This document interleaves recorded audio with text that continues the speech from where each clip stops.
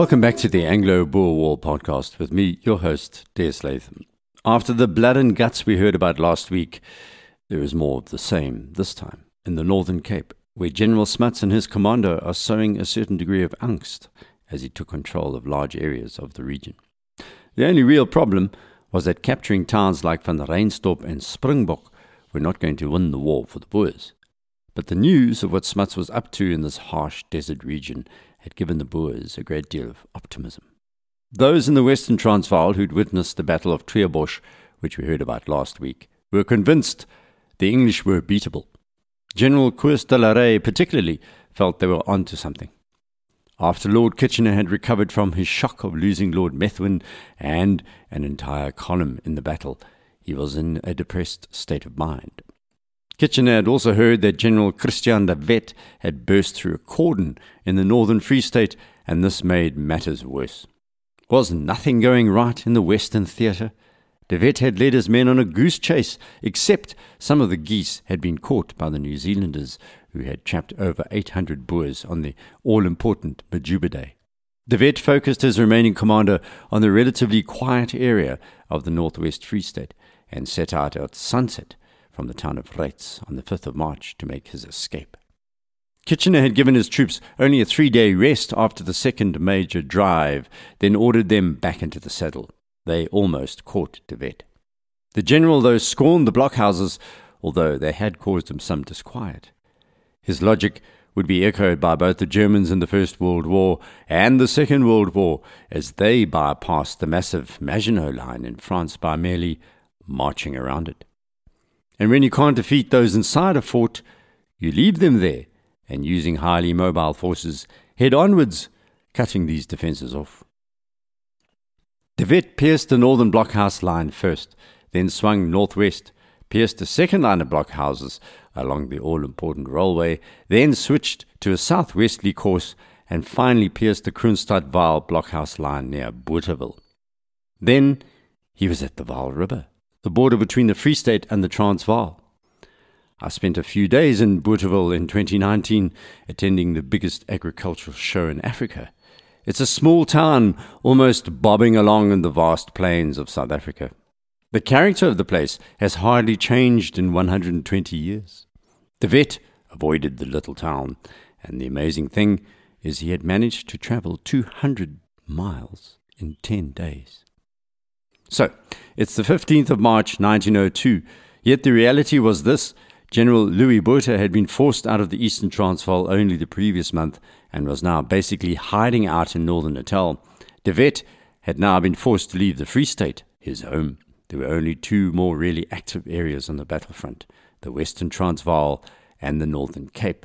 Neither was of any real strategic significance. The gold mines were slowly returning to normal. The Johannesburg Stock Exchange was dealing and trading. Electricity was burning back in Kimberley streets once more. Remember, Kimberley, oddly enough, was the first place in the world to use electric streetlights, courtesy of Rhodes De Beers company support. On the other side of this capital growth were the Boers, who were now watching as their arch-enemy, the English, began to take control of their beloved countryside. The writing was very much on the wall. No one had yet told Deneys Reitz, our intrepid narrator, who was General Jan Smuts' scout, and at this point he believed emphatically that the British would one day turn tail and flee South Africa. As Tabitha Jackson writes in her fantastic book called The Boer War, which she compiled after producing a documentary series on BBC Channel 4, the English would win the war, but the Boers were about to win the peace. That would do nothing for soldiers like Deneys Reitz, though.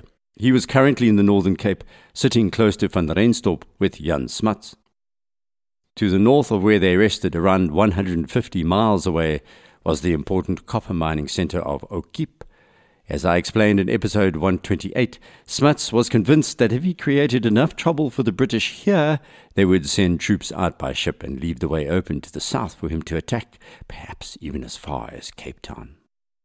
Remember, I explained how Smuts had broken up his force into smaller units for the trip to the north, as there was not enough water for all to travel together. Finding the terrible massacre at Lilifontein, Smuts had continued onwards after a few days. They were heading for Silver Fountains, where Commandant Bouwer and his men were waiting, along with Maritz, who managed to gather around him a large group of local rebels. Missing, however, was Van Deventer's commando. As usual, Deneys Reitz was sent off to try and find him. I started at daybreak one morning on what was the longest unbroken spell of riding and fighting that I had during the war, for I did not rest or sleep for 80 hours. He rode all that day, continually changing horses. He had 2 spares, along with his main horse, which allowed him to move rapidly even in the high temperatures of the Namaqualand. It was midnight when he located Van Deventer with the help of farmers and shepherds, and then a guide who offered to lead him to where the Boer commander was camped. When Reitz handed his message to Van Deventer, the Boer leader leapt up and ordered his men to saddle up. They left within the hour, dragging the now seriously exhausted Reitz along. Still, they rode all night and the next day, and finally arrived back in Silver Fountains, where Smuts was waiting. Reitz had now been riding non-stop for 36 hours. I hoped for a rest, but at dusk the whistles blew, and the commando started off for the village of Springbok, 30 miles away. That was only 3 miles from O-Kiep, where the copper mines lay. At 4 in the morning, Smuts' commando quietly closed in on the village of Springbok, the different sections moving around to pre-arranged posts with local farmers as guides. Also close by was the village of Concordia, and all 3 were full of British and Khoi and Nama troops. The plan was to attack each in turn. Springbok was the first. The incidents here were quite important in military history. During the attacks, the Boers would begin to use what would become standard trench warfare techniques and tactics. The British had redoubts, and the Boers came armed with dynamite, which they were to turn into hand grenades, or as Reitz called them, bombs. Being able to lob these in an arc over the top of sandbags and landing them in the midst of troops was a special skill, and as we'll hear, many of the Boers became adept at using this fairly simple idea. The innovation, however, was how they perfected the hand grenades and how they used these creatively over the next few days. There were only 120 British and Nama troops in Springbok, facing Smuts' commando with upwards of 400 men. But the defenders were inside extremely well-designed fortifications. There were 3 well-built forts on high ground whose loopholes commanded all approaches. Worse for the Boers, Smuts had to detach at least 200 of these men to head off to Concordia and O-Kiep, which were no doubt going to try and send a sortie and had to be watched and policed. It was a company of Boers against a company of British then, a near-perfect example of what would happen later in the trenches of Flanders, where individual units of British and Germans fought each other for a few feet. Reitz was reassigned as an ordinary private to Commandant Bouwer's unit and was sent with a detached party to occupy a low rise where the road ran between O-Kiep and Springbok. The Boers believed the English would surrender as soon as they realized they were surrounded. This was not to be. Number 1 fort, which Reitz would try and neutralize, was a large round house standing on the slag heap of a mine shaft. It was heavily loopholed, and the approaches were obstructed by barbed wire entanglements, so that although less than 3 dozen men were holding it, they had a clear sweep in all directions. This was not an easy fort to overcome, Reitz realized. Worse, Fort number 2, which lay a few hundred yards away, was constructed on a low hill. Each could see the other and lay down covering fire if required. Fort number 3 was built on a large rock which overlooked the streets and houses of the village of Springbok. Reitz and about 40 Boers made their way to the road that night. The night was black, and none of us knew exactly where our fort lay. Although the guide said it was close by, we decided to send a small patrol to investigate. Of course, Reitz was part of the small patrol, and lurking within this group were also 2 Irishmen.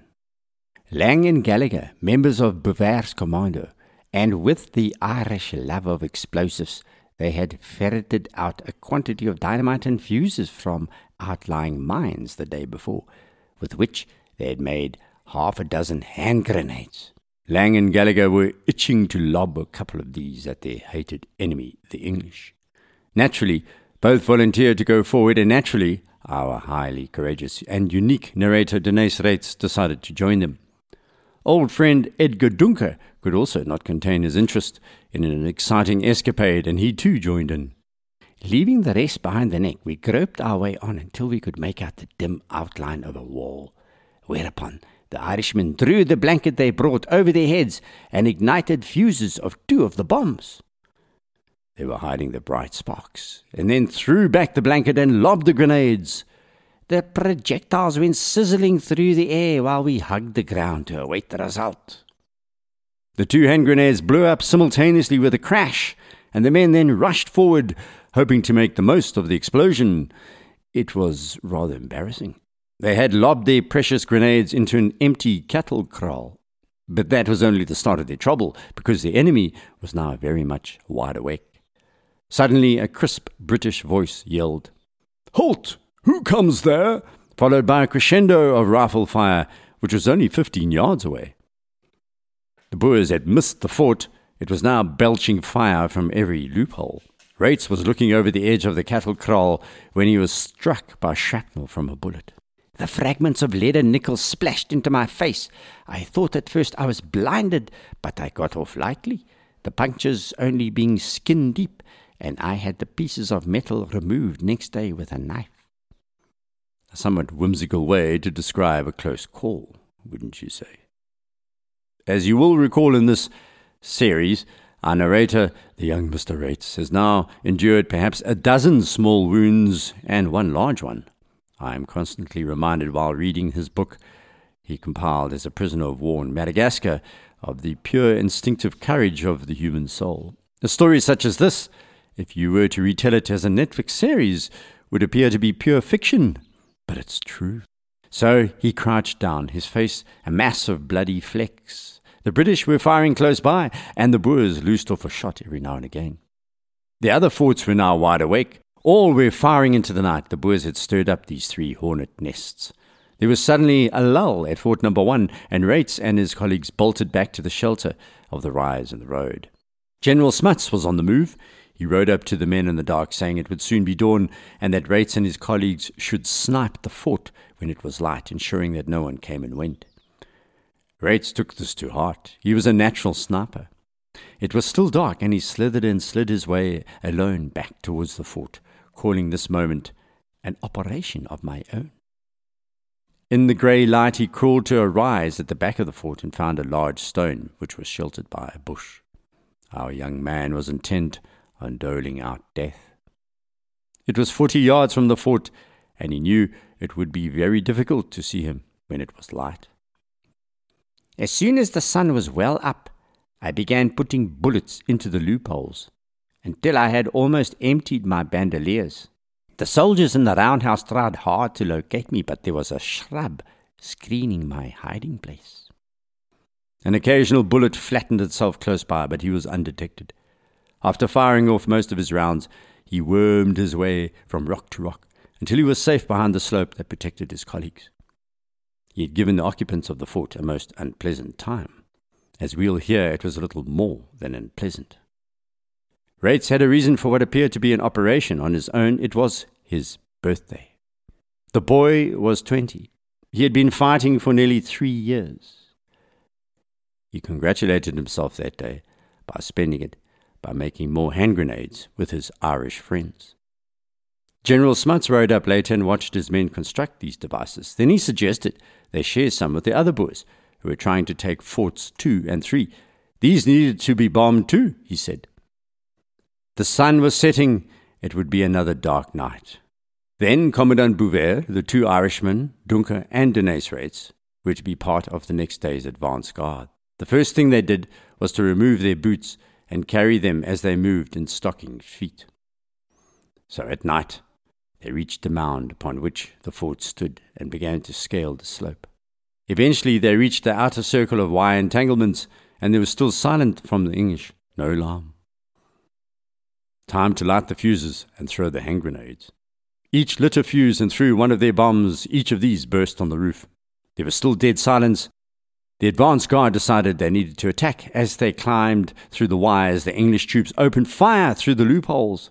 The moment the explosions had taken place, the balance of our party had rushed through the dark in order to push home the attack, and they were scrambling up just as we came down. So there was a collision which brought us to the bottom of the heap, where we lay laughing helplessly before we could disentangle ourselves. Then Smuts appeared on the scene once more and reconnoitred the blockhouse from the top of the ridge. "Let them remain surrounded," he said. Eventually those inside would surrender. It was just too difficult to approach head-on. But the English inside were far from fearful. They were shouting strongly flavoured remarks at us, as an accompaniment to their rifle fire, so we sat down below the rubble heap to await developments. There was now firing from all the forts, then a dull explosion from number 2, followed by cheers from the Boers. The fort had been taken. But at number 3, the most difficult to assault, fighting continued. It was now almost pre-dawn the next day, but there was enough light to see how the fort loomed over the small town of Springbok. It stood on a high rock like a castle on the Rhine, and we had not much hope that it would be easily overcome. The hand grenades that had been fashioned from dynamite were working well, however. After a few more explosions at number 3, that fort surrendered as well. Deneys Reitz and his friends shouted at the British in Fort 1 to give it up, but they were replied with jeers and more volleys of rifle fire. More grenades were thrown. Eventually, the Boers expended their supply, and they were forced to stop. Smuts then ordered Reitz to head into the town of Springbok to try and gather more dynamite from Rmember I, who had taken Fort number 3, the one on top of the rock. I slipped away in the dark, escaping the bullets, but instead of going wide, I ran as fast as I could through the streets, past the darkened houses. He made his way into the fort, where he found Maritz busy sorting through the arms and ammunition seized from the surrendered British. Surprisingly, they had also found a large bag full of British-made hand grenades, fashioned in a similar way to their armaments. Great minds think alike, particularly when your life is in danger. By the way, the Times History of the War notes that this was the first time in the history of warfare that dynamite-based hand grenades had been fashioned by both sides. A curious feature of the operations around O-Kiep, as the use first by the Boers and in retaliation by the defenders of dynamite bombs. Reitz filled a bag with the grenades, then Maritz took him to where the British prisoners waited in the town hotel. There were 30 men squeezed into the lounge, including the officer in command. I asked him to give me a letter to No. 1 Garrison advising them to lay down their arms. This he flatly refused to do. Reitz, though, managed to get the officer to write a note to the officer in charge of Fort number 1, but it said simply that number 2 and 3 had been taken and that Officer Stewart should act according to circumstances. With note and hand grenades, Reitz rushed back to Smuts, who told him to take the note to Fort number 1. I reached the top. The wire entanglement stopped me, and the soldiers, moreover, were still firing. However, I stood up and called out, Mr. Stewart, here's a letter for you." There was silence as the gunfire stopped. Then a murmur of voices within, and someone shouted what he wanted with Mr. Stewart. I said I wanted him to surrender, whereupon I was told to go to hell, and there was a renewed burst of firing. Reitz slid back down the side of the mound once more, and Smuts ordered the men back, saying those inside would eventually run out of water. There was no rush. The commando made its way back into the town, and Reitz found 3 new horses in a stable, which he seized. A British officer then rode past him in a bizarre moment, fully armed and seemingly unaware of what was going on. He was taken prisoner immediately. I relieved him of his horse, a sporting Lee Metford, and a Webley revolver, a weapon I had long coveted. In the half-light of dawn, more British troops were being seized as they approached the town. Edgar Dunker and Reitz wandered through the streets when they came across a unit of British troops.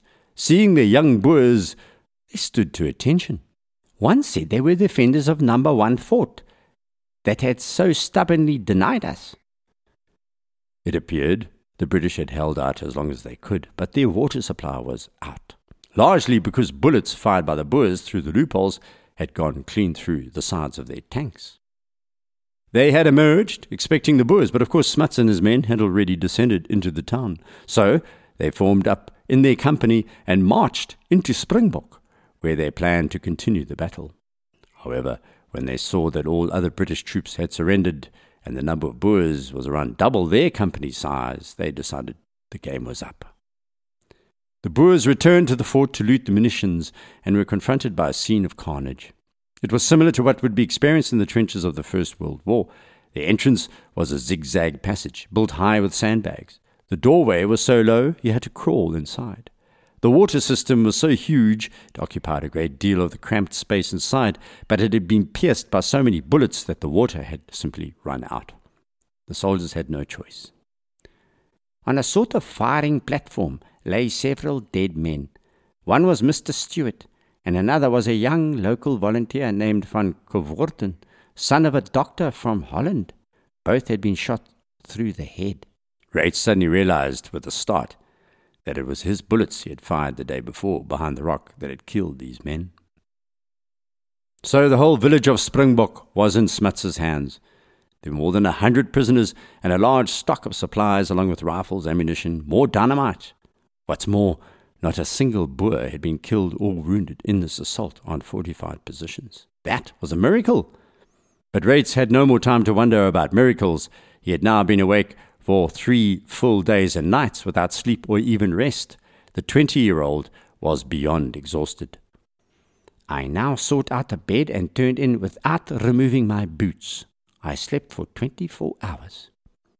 So, with the snoring from the youngster, we must end this week's podcast. Next week, we'll hear what happens when Smuts' commando attack Concordia and the important copper mining town of O-Kiep. Just a very quick note and thank you to Werner, who has sent me an email this week regarding the Battle of Harts River. Apparently his great-grandfather, Rmember I, fought in that battle and took a bandolier off a wounded soldier called F.A. Pike, whose name was scratched into the leather. It appears that Pike was part of the 2nd Canadian Mounted Rifles, and as Werner says, his great-grandfather may have been the man who shot the Canadian. Pike was sent packing home on board a hospital ship, and Werner still has the bandolier, with its bloodstains and a few rounds. I'm going to load the picture he sent on my website, abwarpodcast.com, if you'd like to take a look. Thanks so much for taking the time and effort, Werner, and I hope you return to full health as soon as possible. Please try and rate this podcast on iTunes if you have the inclination. You can also direct message me on Twitter @DesLatham or send me an email through the site abwarpodcast.com. Until next week, goodbye. Sal ek ooit weer kan sê, my skade het ek weer gekry. En sonder gedal langs die mooi rivierse val, het sy vir oorlogsdae gebly. O bring my terug na die ou Transvaal, daar waar my Sarre woon. Daar onder in die milies by die groen doringboom, daar woon my Sarre Mare. Daar onder in die milies by die groen